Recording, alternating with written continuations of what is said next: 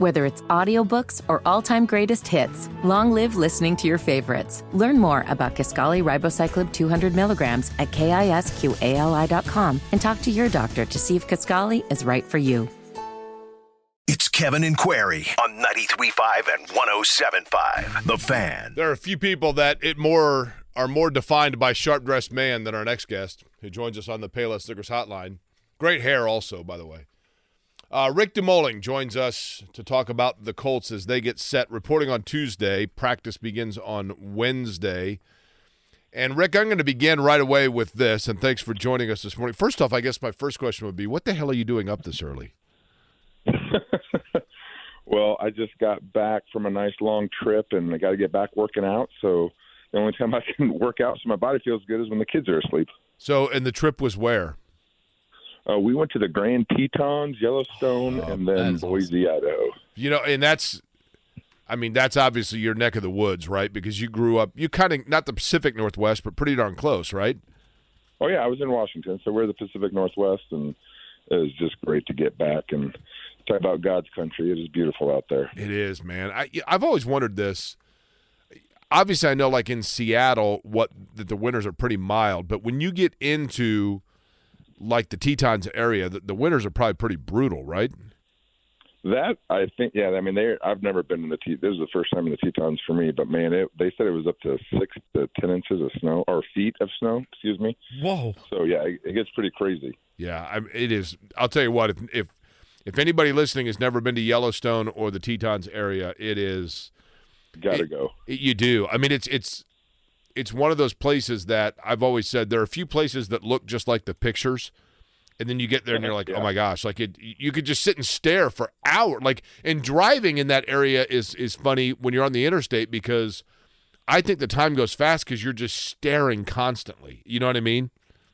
Oh yeah, I mean the Tetons. That's what like a mountain should look like. I mean, rugged and just you're right, beautiful. And then you're driving through Yellowstone and you're just have your eyes peeled for any animal. I mean, we saw obviously bison everywhere, bear, elk. I mean, bald eagles. It's just amazing. Yeah, it's pretty awesome. The worst thing is just driving because, I mean, driving kills my back, but it was worth it. Now, I'm curious. So you go on vacation, you come back, you're getting back in the swing of things.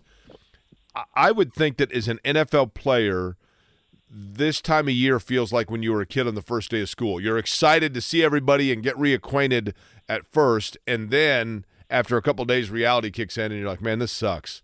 What is the mindset of a player at this point right now? If you are on the Colts roster, what's going through your mind?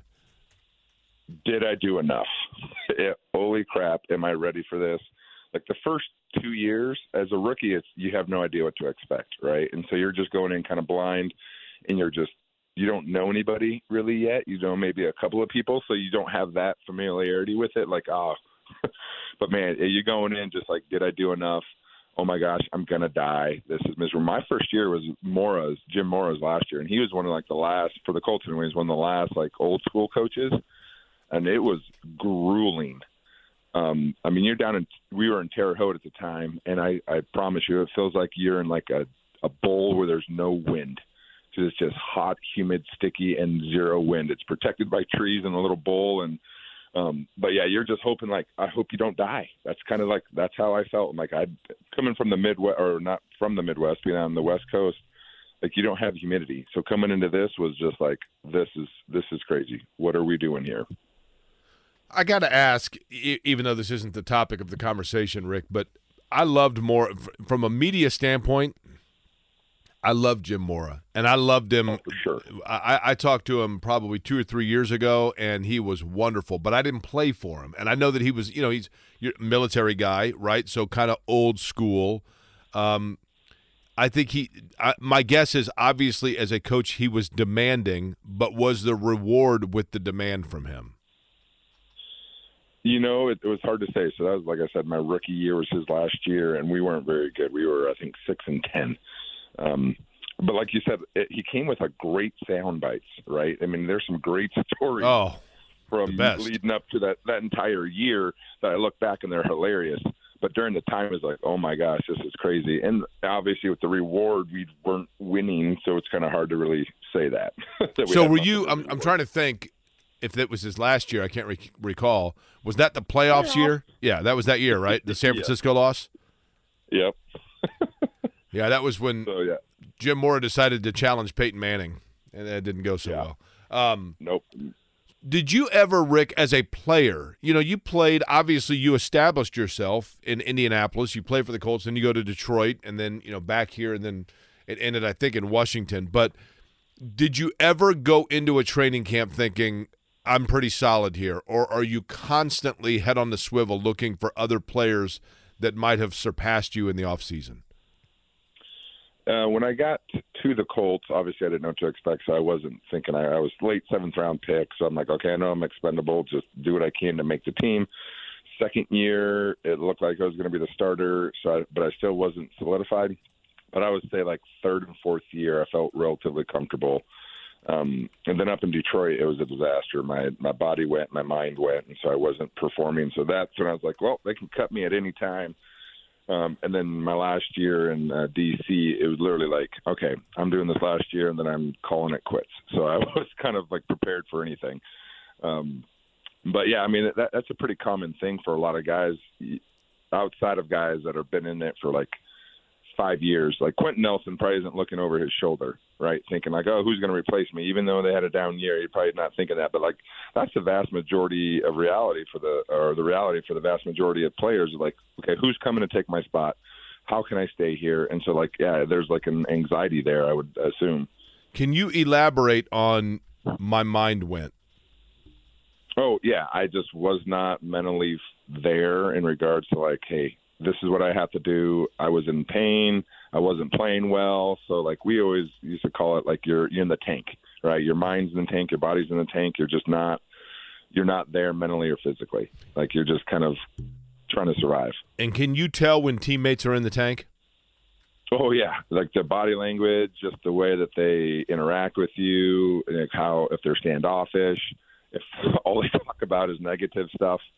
So it's pretty easy to see, and I mean, it's not everybody who's in it, but it's one of those things that is it's pretty common.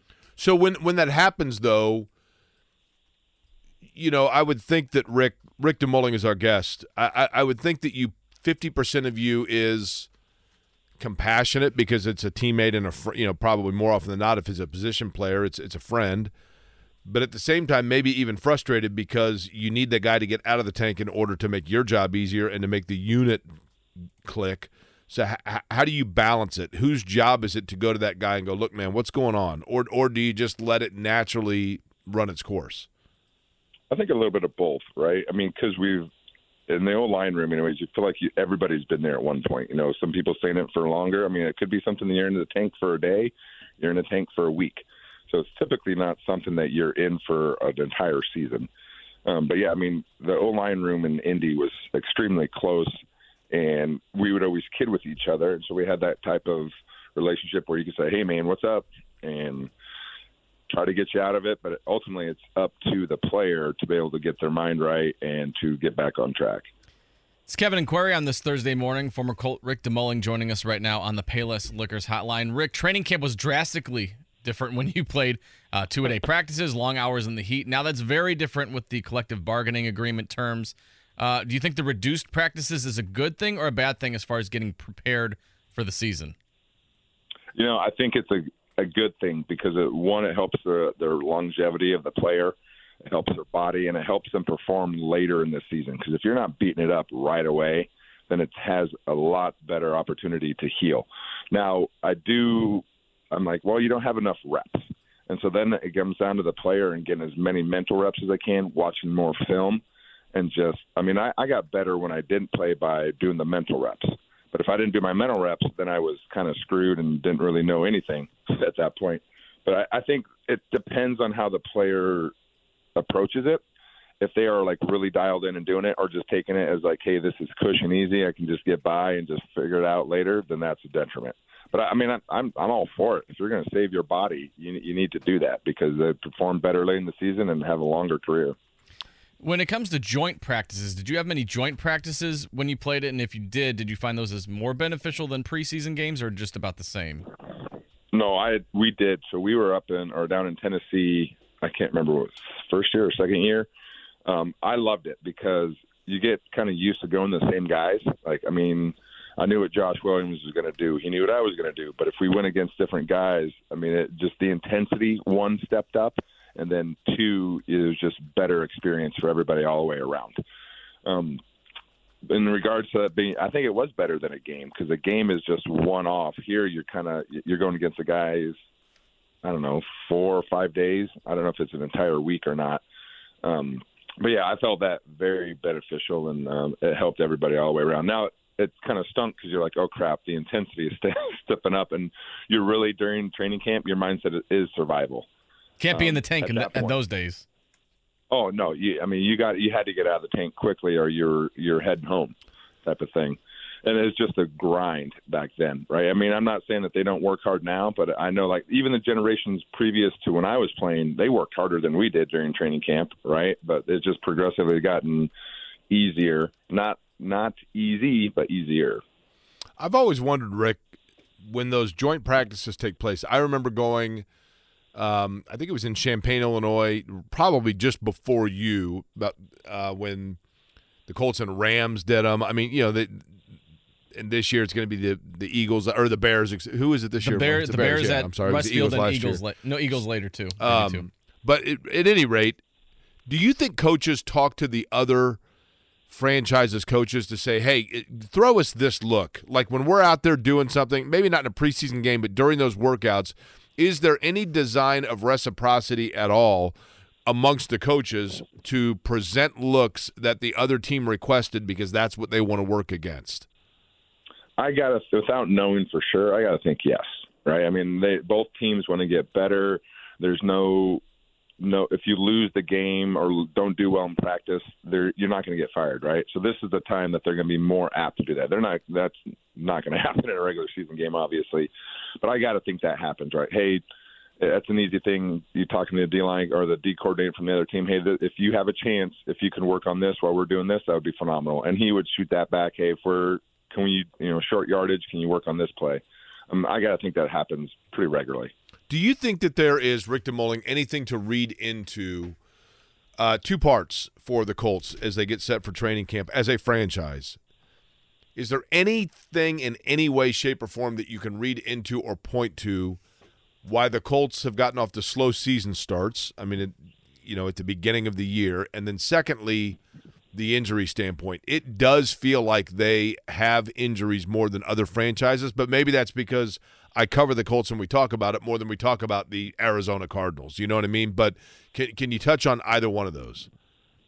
Yeah, I got to think that it's pretty even across the board. Sometimes some teams do get the injury bug for whatever reason. I mean, a lot of it is just happens, right? You have grown 330-pound men running into each other and trying to hit each other as hard as they can. You're bound to get hurt, right? So I don't know if there's like a disparity in like the Colts get hurt more often than not. I think it's pretty common, over a 5-year span, pretty equal over all the entire teams. So in that regard, no. And as far as like the slow start, that drove me crazy as a fan, right? Sitting there like, what is going on? These teams, like on paper, phenomenal teams, right? You have a lot of all-pro guys that have, been all-pro in the past. You think that they're going to come out guns a-blazing. And I don't know if it was the organization just having like more of a low-key, not a sense of urgency. But I can't really speak into that for not being in the locker room or anything like that. It just sucked as a fan to sit there and see like, okay, you have all this talent, but not producing early in the season.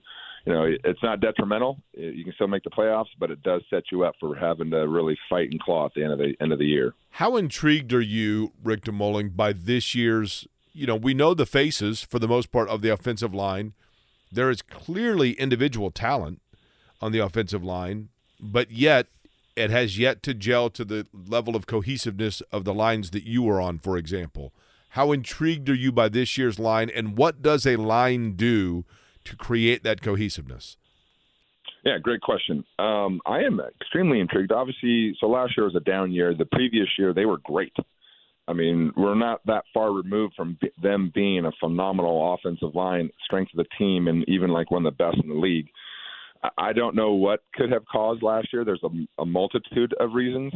But I truly am excited to watch them play this year and watch them. They are going to be the reason why this offense goes this year, right? I mean, you have Anthony Richardson, who is a wild card in regards to what he can do. You have Jonathan Taylor. You put those two guys in an offensive line that is playing, they could be pretty scary. Now, I don't know, Anthony's much about him in regards to passing, but I mean, he's a freak athlete. So you get him running the ball, Jonathan running the ball on the offensive line, they're going to be pretty phenomenal. I think they could be a pretty scary offense to play. And now I forget the next question that you said, or what the lead-in was. Well, just exactly that. I mean, like what sorts of things?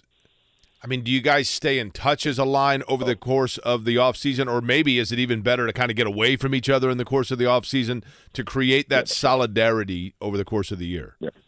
Yeah, really for us, what I remember the best thing that we did was just you're together. Like not just in the O-line room, not just at practice, but we'd go have dinners, hang out together as much as possible. Obviously, a lot of people are married and they have their lives, but it was just that's for me doing things outside of football. And then I'm a big proponent of even though it stunk going through training camp, going through something hard together really helps gel people together. I mean, it can fracture people as well, but it depends on what kind of leadership you have in that room. I mean, you could have like a horrible time in regards to like how grueling training camp is, but if you have the right leadership, it's almost enjoyable and it brings people together, right? Because you're sitting there, you're going through the same adversity, you're going through the same trials and tribulations, and that tends to bring people together. Now, it can fracture, like I said, if you don't have the right leadership to kind of pull you together. But yeah, I think spending the time together is the way that you bond and the way that you trust somebody. It's Kevin and Query on the Payless Liquors Hotline. Rick DeMulling joining us for another couple of minutes. You mentioned it a little bit, Rick. Anthony Richardson, Jonathan Taylor. As a fan right now watching this team heading into camp, what are the biggest storylines that have your interest levels raised? It's going to be how many reps does Anthony Richardson get? I don't think he's starting out at number one. I don't know yet. But like, how is he understanding the offense? How is he taking command of the offense? And then what respect is he getting from because you're going to have to earn your respect. And I don't think he's the type of kid, like I met him one time and he was just, looked me in the eye, shook my hands and things that you look for. However, he needs to earn the respect of the entire offense and of the team for that matter. And all signs for me point to that's what he's doing. He's putting in the work. He's not, showing up thinking that he's got it all together, and he's not thinking that he's going to be giving it to him. Right? I think that's where a lot of these young guys fall into when they have troubles early on, is when they show up, think it's just going to be given to them. So I think you can just see how he interacts with the team and the team interacts with him. That'll be the big telltale sign for me. Rick, I don't recall whether or not – I'm sure that it was the case. I don't recall any sort of like really big contract issues amongst teammates of yours when you were there. I mean, I'm sure it took place, but obviously when Peyton Manning was your quarterback, and was well entrenched by the time you got here. So there you have piece A, and then everybody knew Edgerrin James was going to be the running back. How do you handle it as a teammate when you have guys that are going through a contract negotiation or even dispute, and that their best interest may be to detach a little bit from the team unit? How do you not hold resentment there? At the end of the day, it's a business, right? That part really sucks about the NFL, because I grew up in college where that's where you were. There was no transfer portal. There was none of that. So there was more, to me, a lot more loyalty. So that carried over into the NFL, but then quickly you find out it's a business. You love the person, you're with the person, you want them to do what's best. You want everybody on the team to get paid as much as they can, right? I mean, that should be the mindset. It should never be, hey, they shouldn't get paid, that money should go here, here, and here. You want everybody to get paid as much as they can, because it's such a short window to make a living in this league. I mean, some people are blessed to play for 20 years, crazy like that. Some people are in and out in a couple of months. So you want them to get paid as much as possible, and there's typically no animosity. at least in the O-line room, right, we were all for each other. And I can't speak for any other position group or any other team, but as far as the Colts in the early 2000s, it seemed like everybody was pulling for each other, right? And you knew who was probably going to get paid. We had some really high, big earners, and we had like a lot of role players like myself. I knew I was not going to get paid the $15 million a year. That just wasn't where I was. And so I think you're pulling for everybody, and that's what makes a team better. All right, if you start sitting there having like this person shouldn't have got paid, then that starts crumbling from the inside out, and then that to me shows zero leadership. Okay, speaking of leadership, Rick, I'm curious of this before we let you go. I want you to envision a situation back when you were a player in the Colts locker room. Rough game, things aren't going well, guys are sitting there staring at the floor, and one player steps up and goes, guys, like, we got to get this together. Let's go. Let's rally. And everybody rallies behind that player. The natural, for people listening, the natural answer is going to be Peyton Manning because he was the quarterback, the face of the franchise, and arguably the greatest player to play the game. We know that. Aside from Manning, tell me the player, when I mention that scenario to you, that you recall or could envision seeing that people would be surprised by. Surprised by?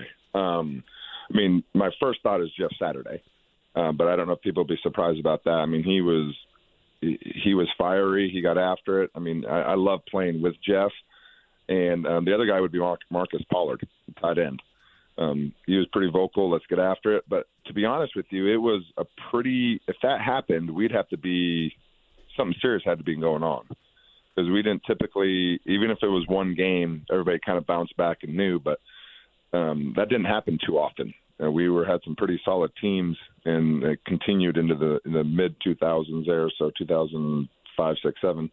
But, yeah, that didn't happen too often. But I would say Jeff Saturday and Marcus Pollard. So what is life like for you between now and when you're able to sit down, enjoy a cold beverage, and watch the Colts? Really, it's just I have to do my functional exercises because my body's so beat up and trying to figure out that. So if I don't do my exercises, it's hard to get out of bed. But really, it's just trying to stay healthy as I can. My wife's an amazing health coach, so she has got me going in the right track. We own an insurance agency, so just trying to figure out life being a parent and a husband. Well, we're happy that you're still around. Look forward to talking to you over the course of the year, Rick. And welcome back from the Tetons. I certainly appreciate the time this morning. Absolutely. Y'all be good, and go Colts. Hair looks great, by the way. Rick DeMulling on the Payless Liquors hotline. By the way, one thing I should elaborate on real quick before we get to the morning check down. When I mentioned Jim Mora went up against Peyton Manning, what I meant by that was that playoffs rant, people probably forget. The Colts were playing San Francisco. They had several turnovers in the game, including a couple of pick sixes to the Niners. And Mora had been riding Manning a little. Whether it's audiobooks or all-time greatest hits, long live listening to your favorites. Learn more about Kisqali Ribociclib 200 milligrams at KISQALI.com and talk to your doctor to see if Kisqali is right for you. Whether it's audiobooks or all-time greatest hits, long live listening to your favorites. Learn more about Kisqali Ribociclib 200 milligrams at KISQALI.com and talk to your doctor to see if Kisqali is right for you. You're listening to Kevin and Query on 93.5 and 107.5. The Fan. Well, this one I know.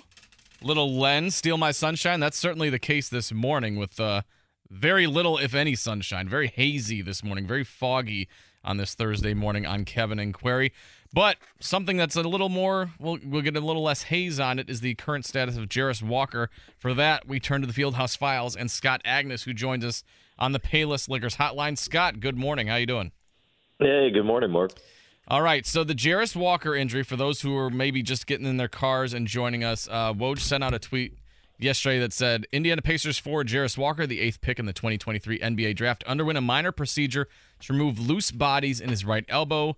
Walker's expected to be fully recovered for the start of training camp in September. So can you elaborate? What are loose bodies? Jake and I have kind of been thinking, is it like a bone chips or cartilage situation? What are loose bodies in the elbow? Yeah, it's essentially just things floating around there that can cause irritation, that pop up from time to time. It's oftentimes not even like a constant pain or soreness, but you might bump it on the table or bump it on the bus going over to the arena, or battling in the post, or it's just sore one day and it's just really stiff and not allowing the full flexation of that elbow, therefore directly impacting the shot. And he didn't make any excuses about it, but now I look back at Summer League where he shot just 34%, and you got to wonder, all right, I think we have a little causation here to probably what directly impacted his shooting stroke. So this injury was sustained in March, though, so I'm assuming the Pacers were aware of it and they didn't think it could get worse for playing in Summer League? Yeah, and this is one of those things I think oftentimes even players might have in the off season, and it just doesn't get out. It's just kind of a cleanup procedure, minimally invasive. It sounds like, meaning, they use a robotic scope, I think, go in there for about 5 minutes, it seems like, and then clean it out, and then he's done. So it's one of those things, teams are absolutely aware of, for instance, because he didn't even go through his pro day with his agency back in May because of it. But again, he went through the draft process, came here in early June, worked out for the team, so they were absolutely aware of it. But it's something that it's definitely noteworthy and nothing minor, because I don't believe any surgery is minor. Because if you're going into your body, there's something bad could happen. However, that said, this is about as simple and straightforward of a procedure, a clean out, as it gets. Scott, scale of 1 to 10, your level of concern. I'll put it at a 1. Meaning very little. Yeah, and I don't disagree. As I said earlier, I'm playing devil's advocate to an extent. My only thing is he's 19 years old. So is that a forecast of, some guys at no fault of theirs, some guys' bodies are just prone to injury. We have no idea if that's the case here, but that would be my only concern is, I think you always have just a hesitation when you start thinking about names of the past that just couldn't avoid injury, right? Although usually it's later in a guy's career, but there are players, Jonathan Bender, who it starts early and you just never shake it. That would be am I being too cautionary or too pessimistic? It sounds a little too pessimistic for me as a guy who's just getting his career started. And to the other thing is he's a bigger forward, right? 6'6", 6'7". What we're normally talking about are knees and feet. Those would be red flags. If he had like a cleanup procedure on his ankle, I'd probably be at more of a 4 just because of big man and feet. But I'm not sure of an NBA player I can think of whose career, was impacted by, an elbow. And I get your point. It's to the broader context of does one thing lead to the next, anything like that. From what I know about his history, and as I'm still learning more, it's nothing, at least right now, that is of too much concern. It's just worth noting. I'm curious, Scott. I know that we've talked to you about this, but for those that are listening that might not have heard, Scott Agness is our guest, by the way, on the Payless Liquors Hotline from Fieldhouse Files. Sometimes, not often, sometimes, though, over the course of Summer League, there is a player that maybe was not thought to be part of the mix that makes a name for themselves. There are also sometimes players that are thought to be certainties in the mix that you expected to see more from. Anybody apply in either situation in your mind? I don't think so, only because the roster as it currently is kind of set with who is where. Now, there could be tweaks. For example, I still think they need to trade off one of the big men. You could maybe say the same in the backcourt as well after adding Bruce Brown. But there were some encouraging things from a team perspective, a little bit from an individual perspective. I thought Andrew Nembhard crushed it, was just as solid and true pro as it gets. I think we all were saying after game one, he's too good to be playing here. He's good.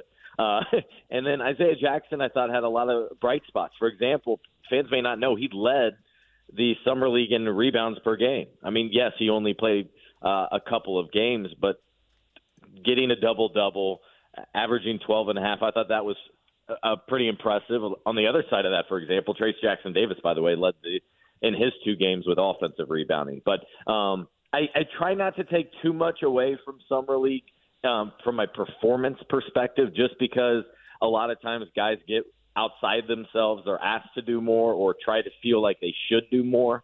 And I felt that a lot more with Ben Mathurin this year. It felt like he wanted to assert himself. He wanted to be the guy and got a little bit outside of what he is and what makes him such a productive player. But then you asked about, would anybody else maybe crack the rotation or anything like that or be in the mix? I thought Mojave King played quite well, but there's just not a roster spot for him right now. I guess there is a two-way, but all considerations seem to be going for Kendall Brown, although I will say he kind of looks sluggish. Yet at the same time, this guy just had significant leg fracture surgery after a stress fracture 4 months ago. So I'm not sure what the realistic expectation could be for a guy like him. Scott Agness of Fieldhouse Files joining us on the Payless Liquors hotline on Kevin and Query. Scott, I was at the Hendricks County Fair yesterday. I got home, and I saw on Twitter, Scott Agness is live on YouTube. And so I checked it out a little bit, and I saw you did like a 30-minute live podcast kind of thing. One of the things you talked about, you shed a little bit of light on what you think the status of T.J. McConnell is. For those who haven't listened or checked it out yet, what do you think the future of T.J. McConnell is for the Pacers? Yeah, I appreciate you joining. I plan to do several more of those. I want to get into more of that genre where it's beyond podcast, it's also video. But no, I wrote when the Pacers signed Bruce Brown, I thought T.J. McConnell now for the first time became expendable on this roster, because you look at the number of players they have there in the backcourt, and on top of that, Bruce Brown's versatility offensively and defensively, that in a crunch, he could handle point guard and play it just fine, among many other players, I think, on the roster. So it's not like they're looking to move on from him or anything like that, but honestly, more than anything, if I'm TJ, I'm sitting back and saying, all right, what is my future with this team? I'm coming off a career-high season. I crushed it. I had an incredible year last year. Shot 40% from three.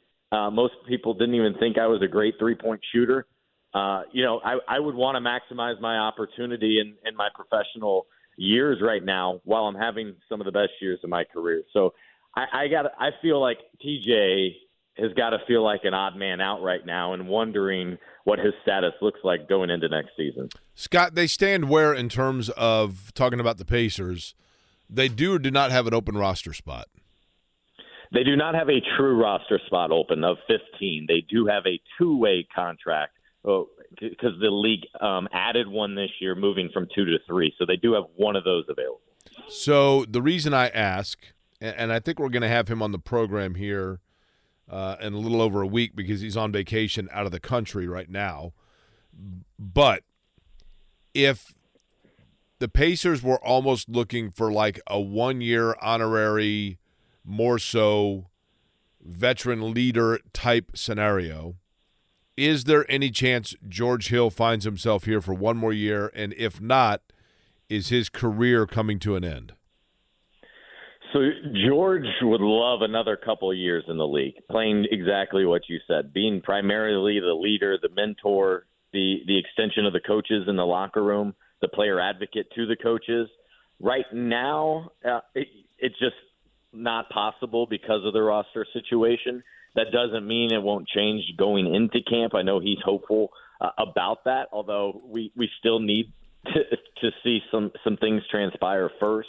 I don't think that is completely done. I think it's still very possible that he would be back. But he's made absolutely clear he wants to play at least another year here, be with the team, and then he wants to continue on with the franchise in a different role, in a different capacity, and something like player relations, but more so he would really like to work with the Simon family and get some, a minority ownership stake and have kind of a Dwayne Wade type Utah role where he was kind of, he would advocate for the franchise. He would represent them. He would also be a mentor and leader. There's a variety of ways you could go with that, and he's still trying to figure it out. So in his perfect world, he would be on the roster another year or two, then transition into another role with the Pacers. But right now, as you alluded to at the beginning, there are 0 roster spots available. So that can't happen until they make at least a trade. And When we talk about that role for George Hill, I know what an affinity George Hill had as well for the San Antonio organization. Do you think that he is specifically targeting Indiana as the franchise where he'd like to have that kind of a post-playing career role because of the fact it's home, or could San Antonio also be one that he would be interested in that regard? Yeah, that's a good point, especially right now when you got Wemby and a lot of young guys. Would he be interested in that? I have not talked to him directly about that since Wemby. That said, he has a home in San Antonio. C.J. Miles, Jan Mahimi have homes right nearby the former Pacers, and they hang out a lot. He has what do you call it? He has a ranch, doesn't he? What's that? He has a ranch, right? Yeah, ranch. Thank you. He has about a ranch that I think is about an hour drive out from San Antonio. So what I think is clear is here would be his number one choice. It was his preferred destination because he wants this to be something long term. This is just not like the next 5 years after he's done playing. I think he wants to do this indefinitely in the big picture. And what you'll see a lot of times with these guys is you don't want to play in your hometown for, say, your first 5-7 years in the league. There's just so many distractions, so many people wanting a piece of you, so many people hanging on. But at the end of your career, isn't it interesting to see how many former Pacers have made their residency here, have lived here long term, and George would like to be one of those.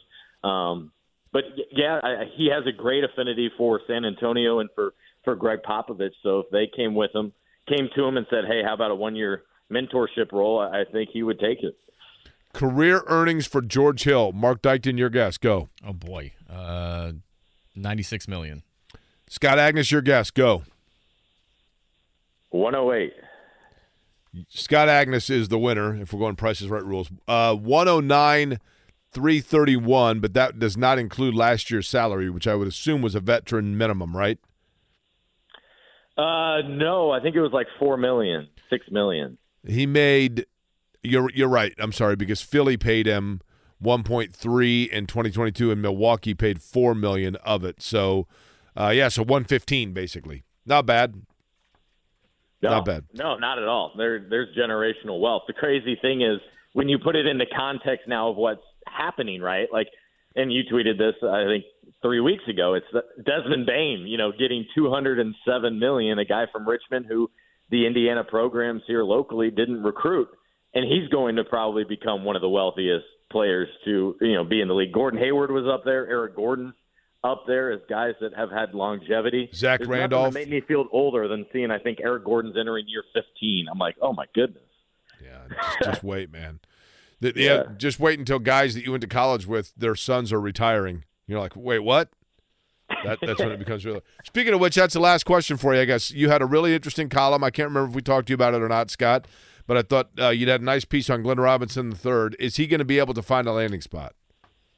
Man, he's hopeful. I talked to him last week in Vegas after he worked out for several teams, and he was feeling high energy about it. He was encouraged by it, but the fact that he didn't sign or have an agreement right away is indicating that teams want to see more or they're not there yet. And I think what we're seeing right now in a big picture, Jake, is Damian Lillard and what's going on there, and to a much lesser extent, James Harden kind of has some things on standstill, kind of sitting by and waiting to see what happens next. Even a team like the Pacers, who, they could get creative and get involved as a third team like they often has or things like that.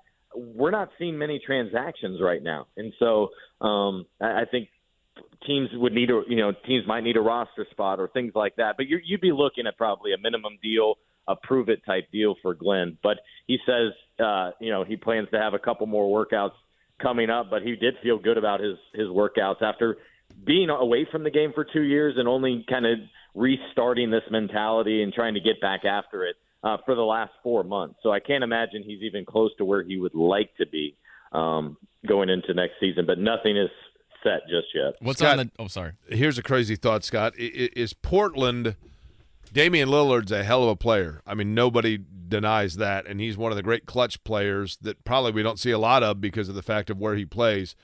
Mm-hmm. But has Portland put themselves in position now where if they can get pieces for him, it it doesn't overly destroy them because of the fact that I think they have not one but two promising young players in the backcourt and seemingly have a pretty good young core. Am I too bullish on Portland? No, I think either way, they're kind of rebuilding, restarting here. We were all surprised that they knew that Lillard wanted out, and then a couple of days later in free agency offered Jeremy Grant such a large contract. That one was a little bit surprising, but I keep it into context and like how many free agents are choosing to go to Portland? Not many, just like very few choose to go to Indiana. So they chose to kind of retain one of their own in Jeremy Grant, and then you got Scoot Henderson adding to the fold, which I still don't understand why Charlotte didn't draft Scoot. Far better talent than Brandon Miller. And we saw that, I think, on display in many ways at Summer League. But the trouble here is it's not as difficult situation as the Pacers had in 2017 with Paul George. But remember how much he was clamoring to go to L.A. I want to be a Laker. He was making that as obvious as possible. Well, Dame is doing that with Miami, but the Heat, they have nowhere close to what could be the best package out there. So that's something that the front office of the Trailblazers has to decide upon is how much do you care about making him happy? Obviously, they're not going to throw him to a rebuilding team or anything like that. But there's one thing. It's one thing to send him to a good franchise. It's another to send him to a preferable franchise. And I think if you're Portland, you have to look out for your team and your fans, less so the player, as much as you want to have that loyalty factor. Lillard news seems to be what everyone in the NBA is kind of waiting for as far as the chips to fall. So, Scott, kind of the quiet period of the NBA, what do you got on the docket? Hey, I played my first 9 holes of golf in about 4 4 months this week, so that was fantastic. But really the next week for me is about playing catch-up. There's so much at Summer League that I was able to get done and talk to people, but now it's putting that into words and posting that stuff. So I'd say the next week's more about publishing. Then it's just kind of keeping an eye on things, and before you know it, here in 2-3 weeks, we'll probably have a schedule and a full preseason schedule announced. So, and NBA's done a really nice job, if you want to look at it this way, of copying the NFL in terms of trying to be relevant and being relevant in many ways, all year throughout the calendar. Well, we appreciate the time, Scott. As always, we'll keep our eyes out for those articles and hit them long, hit them straight on the golf course, all right? I appreciate it. Thanks, guys. Thank you. Scott Agness of Fieldhouse Files joining us on the Payless Liquors hotline. Zach Keefer coming up at 9:05. Before that, though, we've got Indiana State Fair tickets to give away. We'll do that next. 317-239-1070. It's Kevin and Query, 93.5, 107.5 The Fan. Whether it's audiobooks or all-time greatest hits, long live listening to your favorites. Learn more about Kisqali Ribociclib 200 milligrams at KISQALI.com and talk to your doctor to see if Kisqali is right for you. Whether it's audiobooks or all-time greatest hits, long live listening to your favorites. Learn more about Kisqali Ribociclib 200 milligrams at KISQALI.com and talk to your doctor to see if Kisqali is right for you. Okay. I'm just kidding.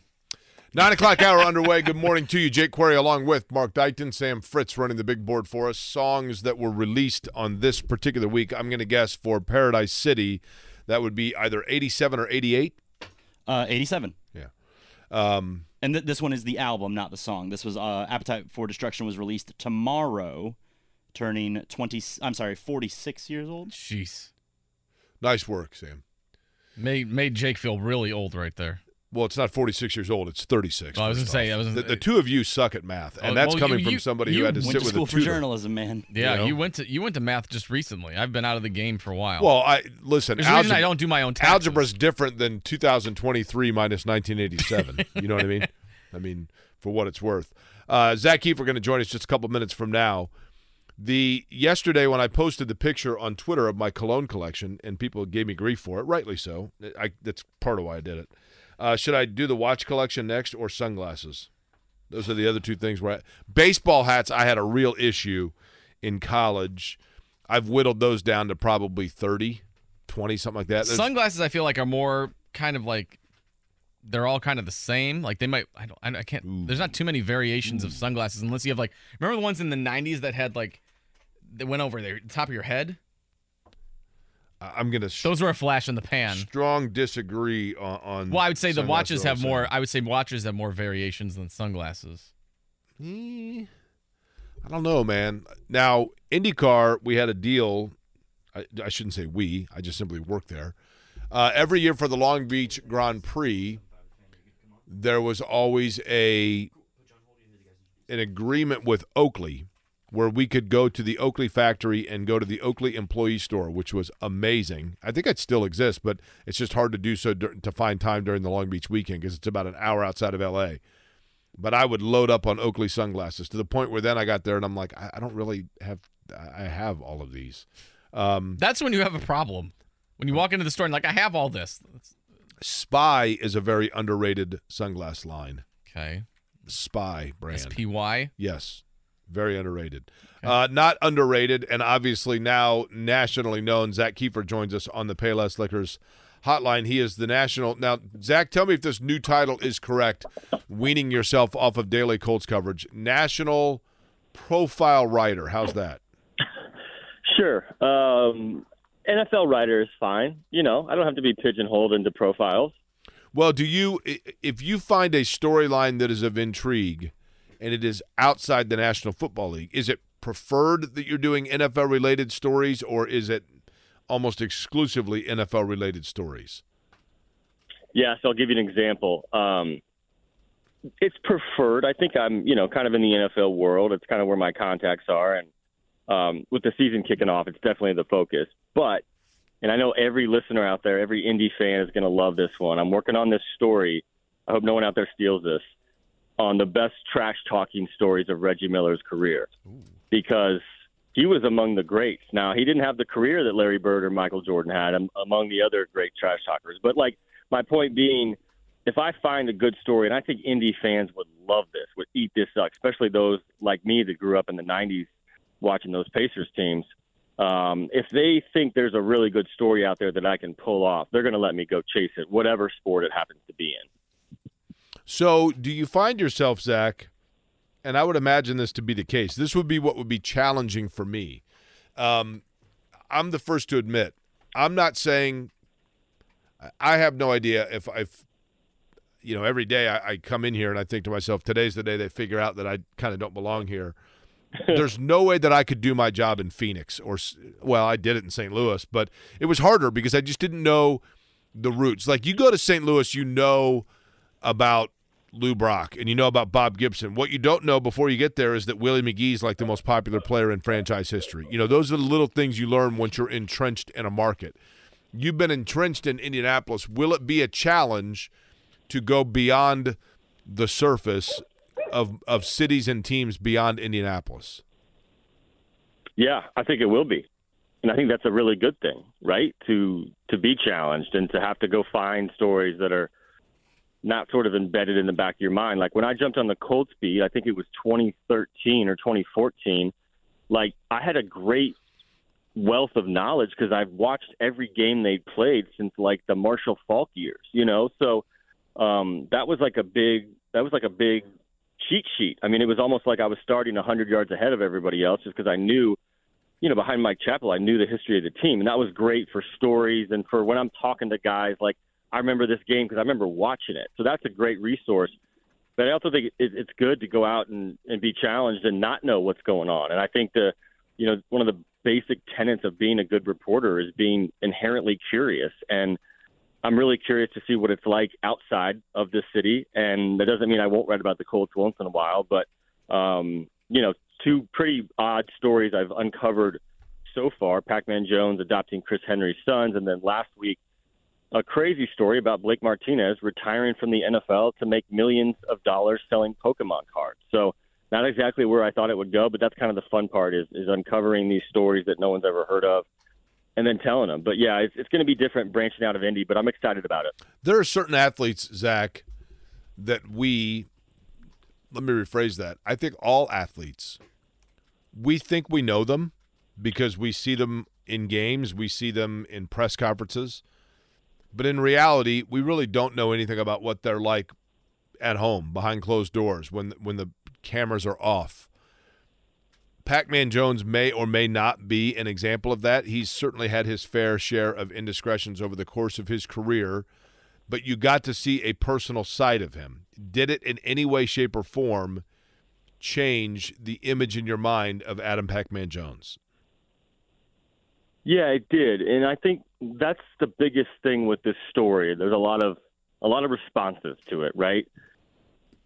The thing with Pac-Man Jones is both things can be true. He could and did do a lot of terrible things, one of which was a nightclub shooting. He didn't pull the trigger, but he was involved in that left a man in a wheelchair. Like that, you don't come back from that. Like that man's in his wheelchair for the rest of his life, and that's real, and that's Pac-Man's doing, right? His hands are dirty in that. But he's not looking for redemption, and I almost led the story with that line. Like, this is not a redemption story. He's not doing this to make up for what he's done. I just genuinely think he wants to do this good thing for his fallen teammates' family. I just think both things can be true at the same time. We're all complicated people. He's among the most complicated I've ever written about. Both things can be true. He can and has done terrible things in his past, and he's also doing a really remarkable thing right now. So both things are true at the same time, and that's why it's such a fascinating story. He's not doing this to clear his name or to redeem himself. He's doing it simply because he loves Chris Henry, and he loves these two sons, and he feels like he can help them, and he is. But, again, it was not going to be this fluff piece where I just ignore all the things that he was involved in that nearly cost him his career. Take me through the challenge, Zach Keefer, of, for example, if you were going to do a profile piece on Shaquille Leonard, he knows you. I mean, or at least he knows of you. He sees you in the locker room. He knows that you're a legitimate, credentialed, respected writer.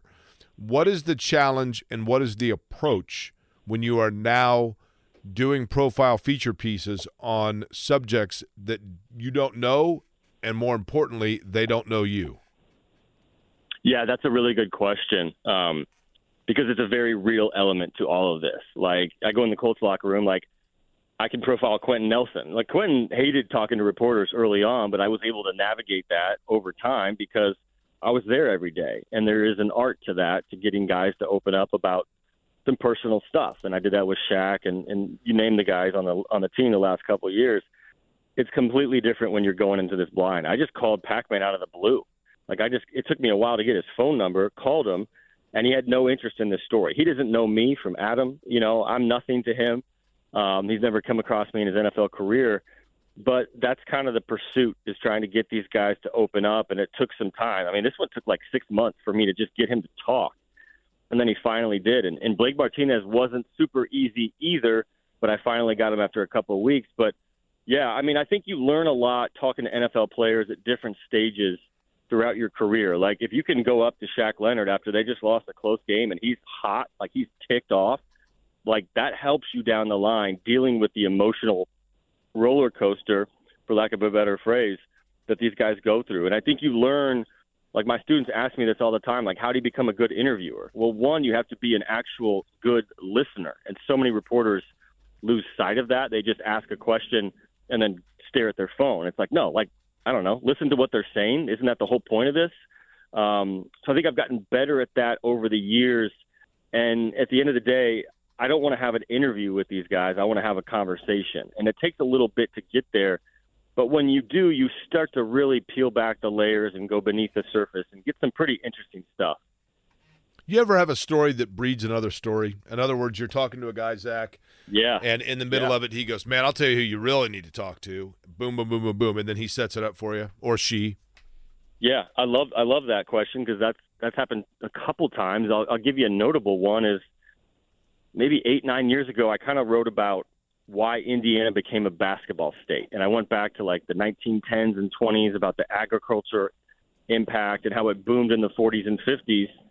And while I was researching that, obviously the 1954 Milan team came up. But I was talking to the historian, and he was telling me story after story about Bob Collins, who chronicled that team. It was a great Indianapolis Star columnist, probably the best ever. And he said, the story might be Bob Collins. So a year later, I found everything I could about Bob Collins. And you probably read him growing up, Jake. I read a lot of him as I was researching this piece. And for those that go back, he's the GOAT of Indianapolis columnists. And that spawned simply because I was researching the basketball story. And I'm not going to lie, that was one of the most fun stories I've ever had. I mean, this guy one quick thing. He went to cover the Rose Bowl in 1968. IU was out there, took a day trip to Vegas, lost all of his money, all of his expense money, wired the company back in Indianapolis and said, old money gone, need new money. So they sent him new money. And he lost it at the table. So that was so fun. And so that goes back to it, like, just listen and always be on the hunt for the next story. Zach Keefer, The Athletic, joining us on the Payless Liquors Hotline. Your latest piece about Blake Martinez retiring to make a killing selling Pokemon cards. Zach, is that the future of possibly some of these running backs who are ticked off about their contract situations, that they might have to have other options to make a living? I don't know if it's that extreme. I do think Blake is one of one. He is a very talented guy, and you can't just fall into millions selling Pokemon cards. There is an art to it that I had no idea about. But the running backs, they're in a tough spot, man. I mean, you are what the market says you're worth, right? And I think they're having a hard time coming to grips with that. But I think every situation is different. As it pertains to this team in this town, I know JT is frustrated. I know JT wants to get paid. I know Jim Irsay wants to get this done. I know Chris Ballard intends to pay him. But the reality is, can you guys name the last time a team was a Super Bowl champion led by their best player on offense being a running back? Terrell Davis. I mean, I can argue Marshall Faulk for those Rams teams a couple years later, but you had Kurt Warner, so it wasn't like they were run-focused. You can maybe argue Marshawn Lynch and the Seahawks, but really that was the defense. Falk was definitely the straw mixing the drink, though. There's no question. Yeah. Yeah. Falk was incredible. But my point being, that was 2000. That was 98. So that's the reality. But I think in a vacuum, the Colts are going to look at this different. And it's a little bit like what the Giants are doing. So what's Daniel Jones without Saquon? I don't think the Giants want to find that out.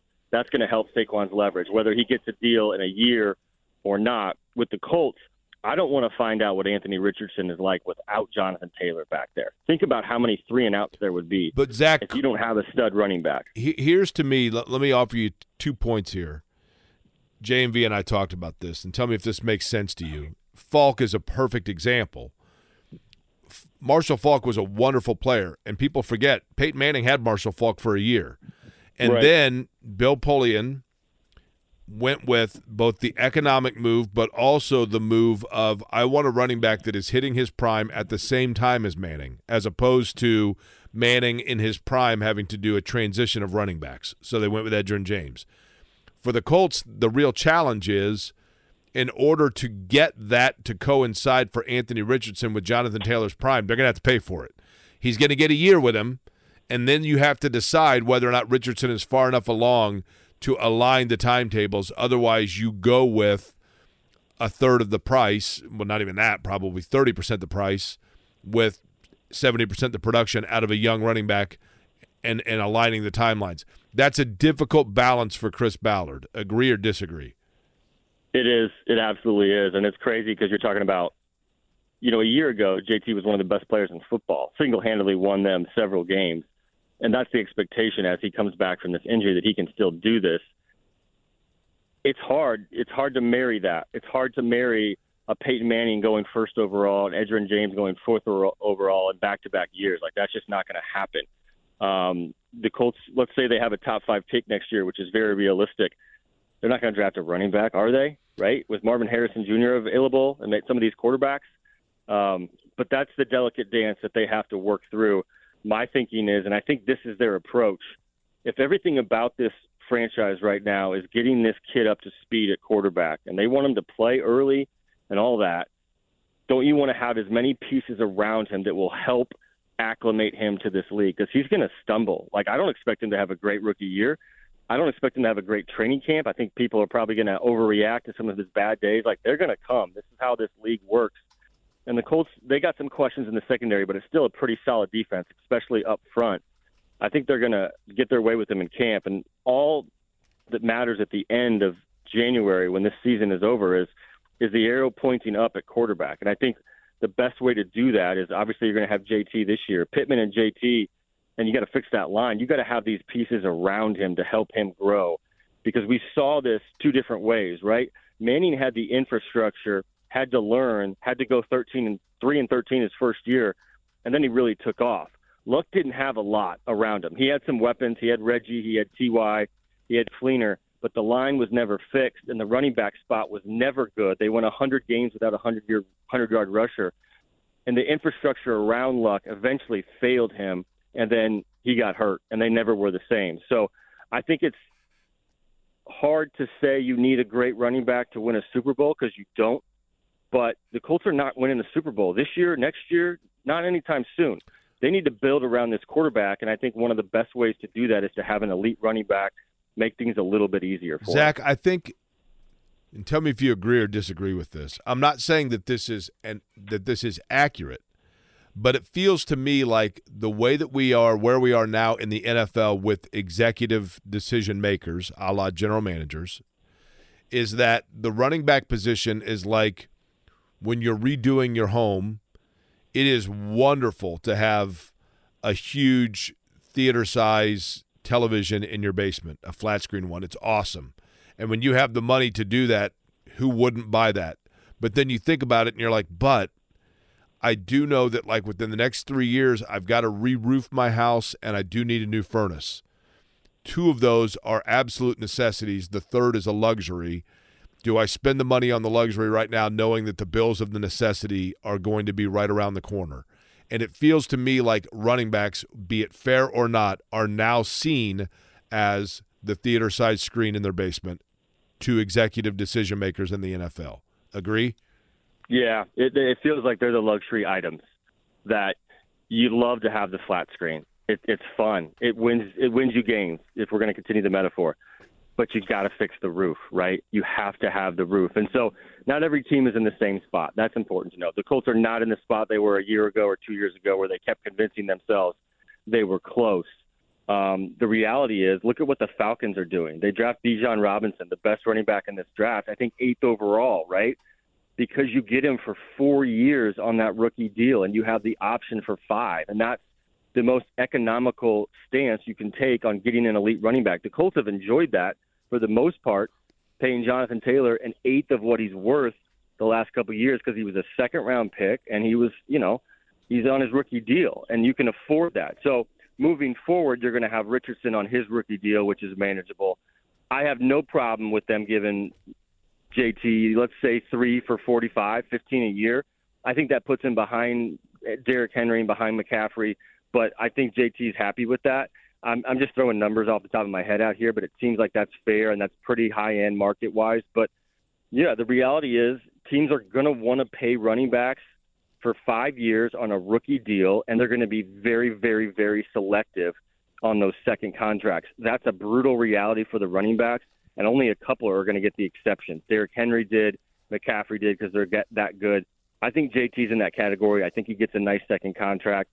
But that being said, this is the ugly reality for it right now, and teams are looking to get these guys in their best years, which is early, on that rookie deal, and then they're getting rid of them because that's the most economical move, and you'd rather save it to pay a $20 million receiver or a $50 million quarterback. So it seems like the outcry from running backs, they're voicing their displeasure earlier this week, that seemed different. But does anything actually end up changing from all of this, or is it just another blip on the radar and we're like, oh, yeah, remember that happened, but it's the same old, 6 months later? Yeah, I think it's the latter, Mark. I don't think much changes. You think this is going to change owners' stances? A couple tweets? It's going to change GM's stances? No, GM's got to win, and the smartest way to win is to not pay a running back top dollar. That's unfortunate because, what's the one position on the field that you can hit anywhere, anytime? That's just the reality of it. And JT, it still burns at Jim Irsay that they wasted that 2021 season that he had. He had an Edgerrin James type season, more yards than any running back the Colts have ever had. You guys watched it.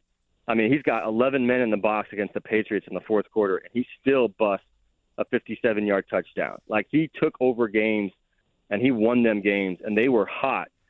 And then they completely collapsed. And one of the reasons Jim Irsay was so mad at the end of the season, not just Carson Wentz, but it's because they wasted what could have been a historic run in the playoffs. He felt like they were like the 95 Colts.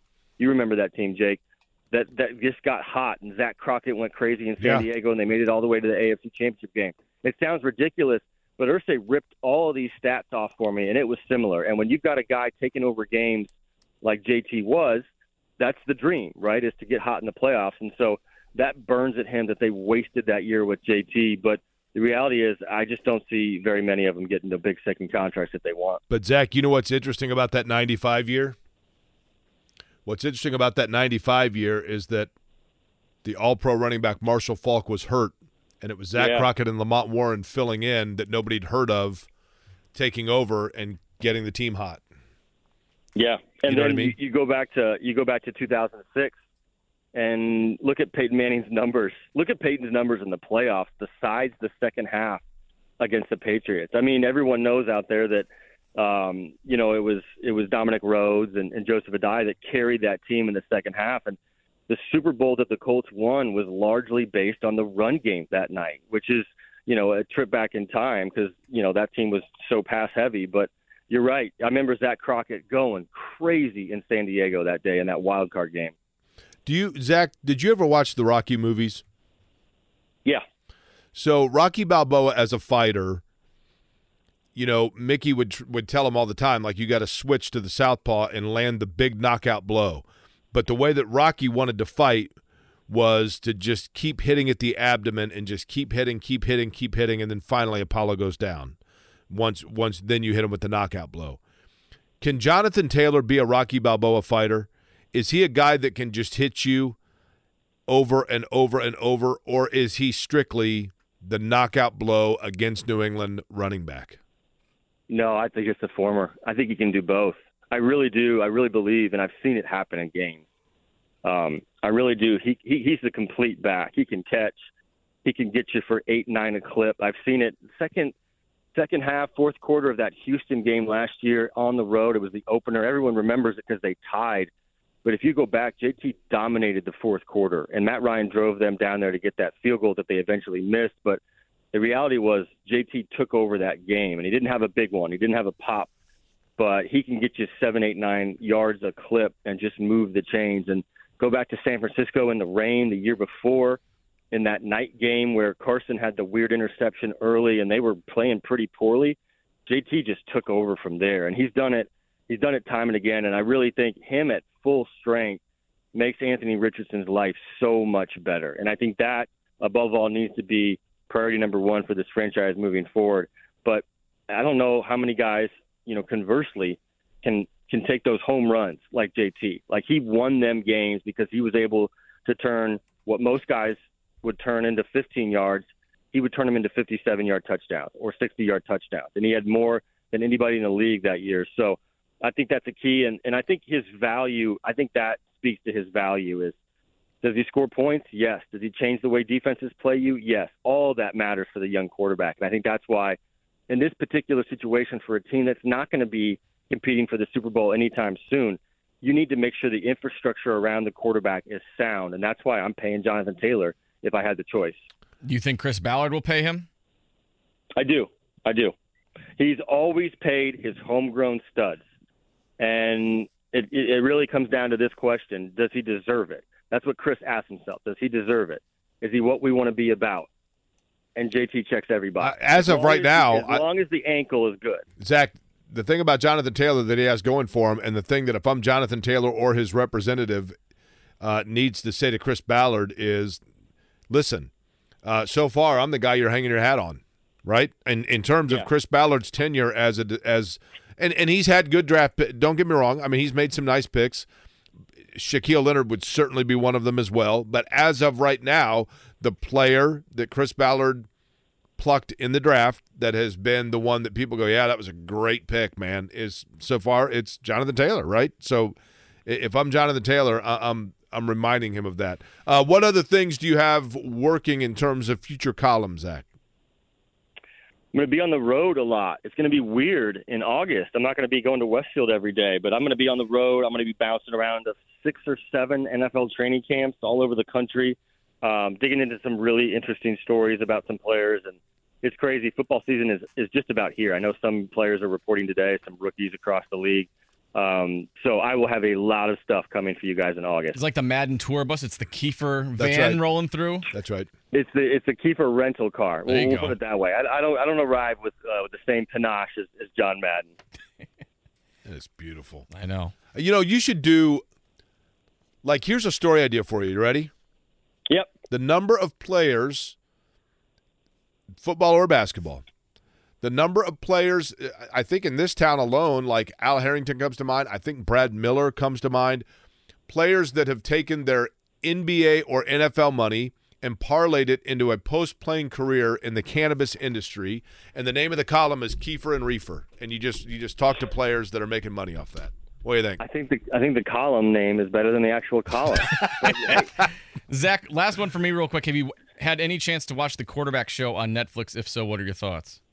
Yeah, I'm like 2 episodes in. My only hesitation with these is it going to be what the quarterback wants us to see? And it is to a degree, right? But I want to see the real stuff. I think that's why Hard Knocks has lost some of its luster.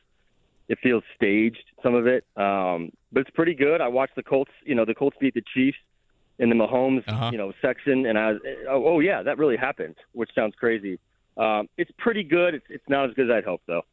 Okay. Yeah, I saw the first couple episodes, and it's like, oh, okay, the Chiefs, the highlight of the Colts season, and then you're like, oh wait, that Vikings game is coming up later in this season too, so that might be the low. I can't wait to watch that one. Oh, I know.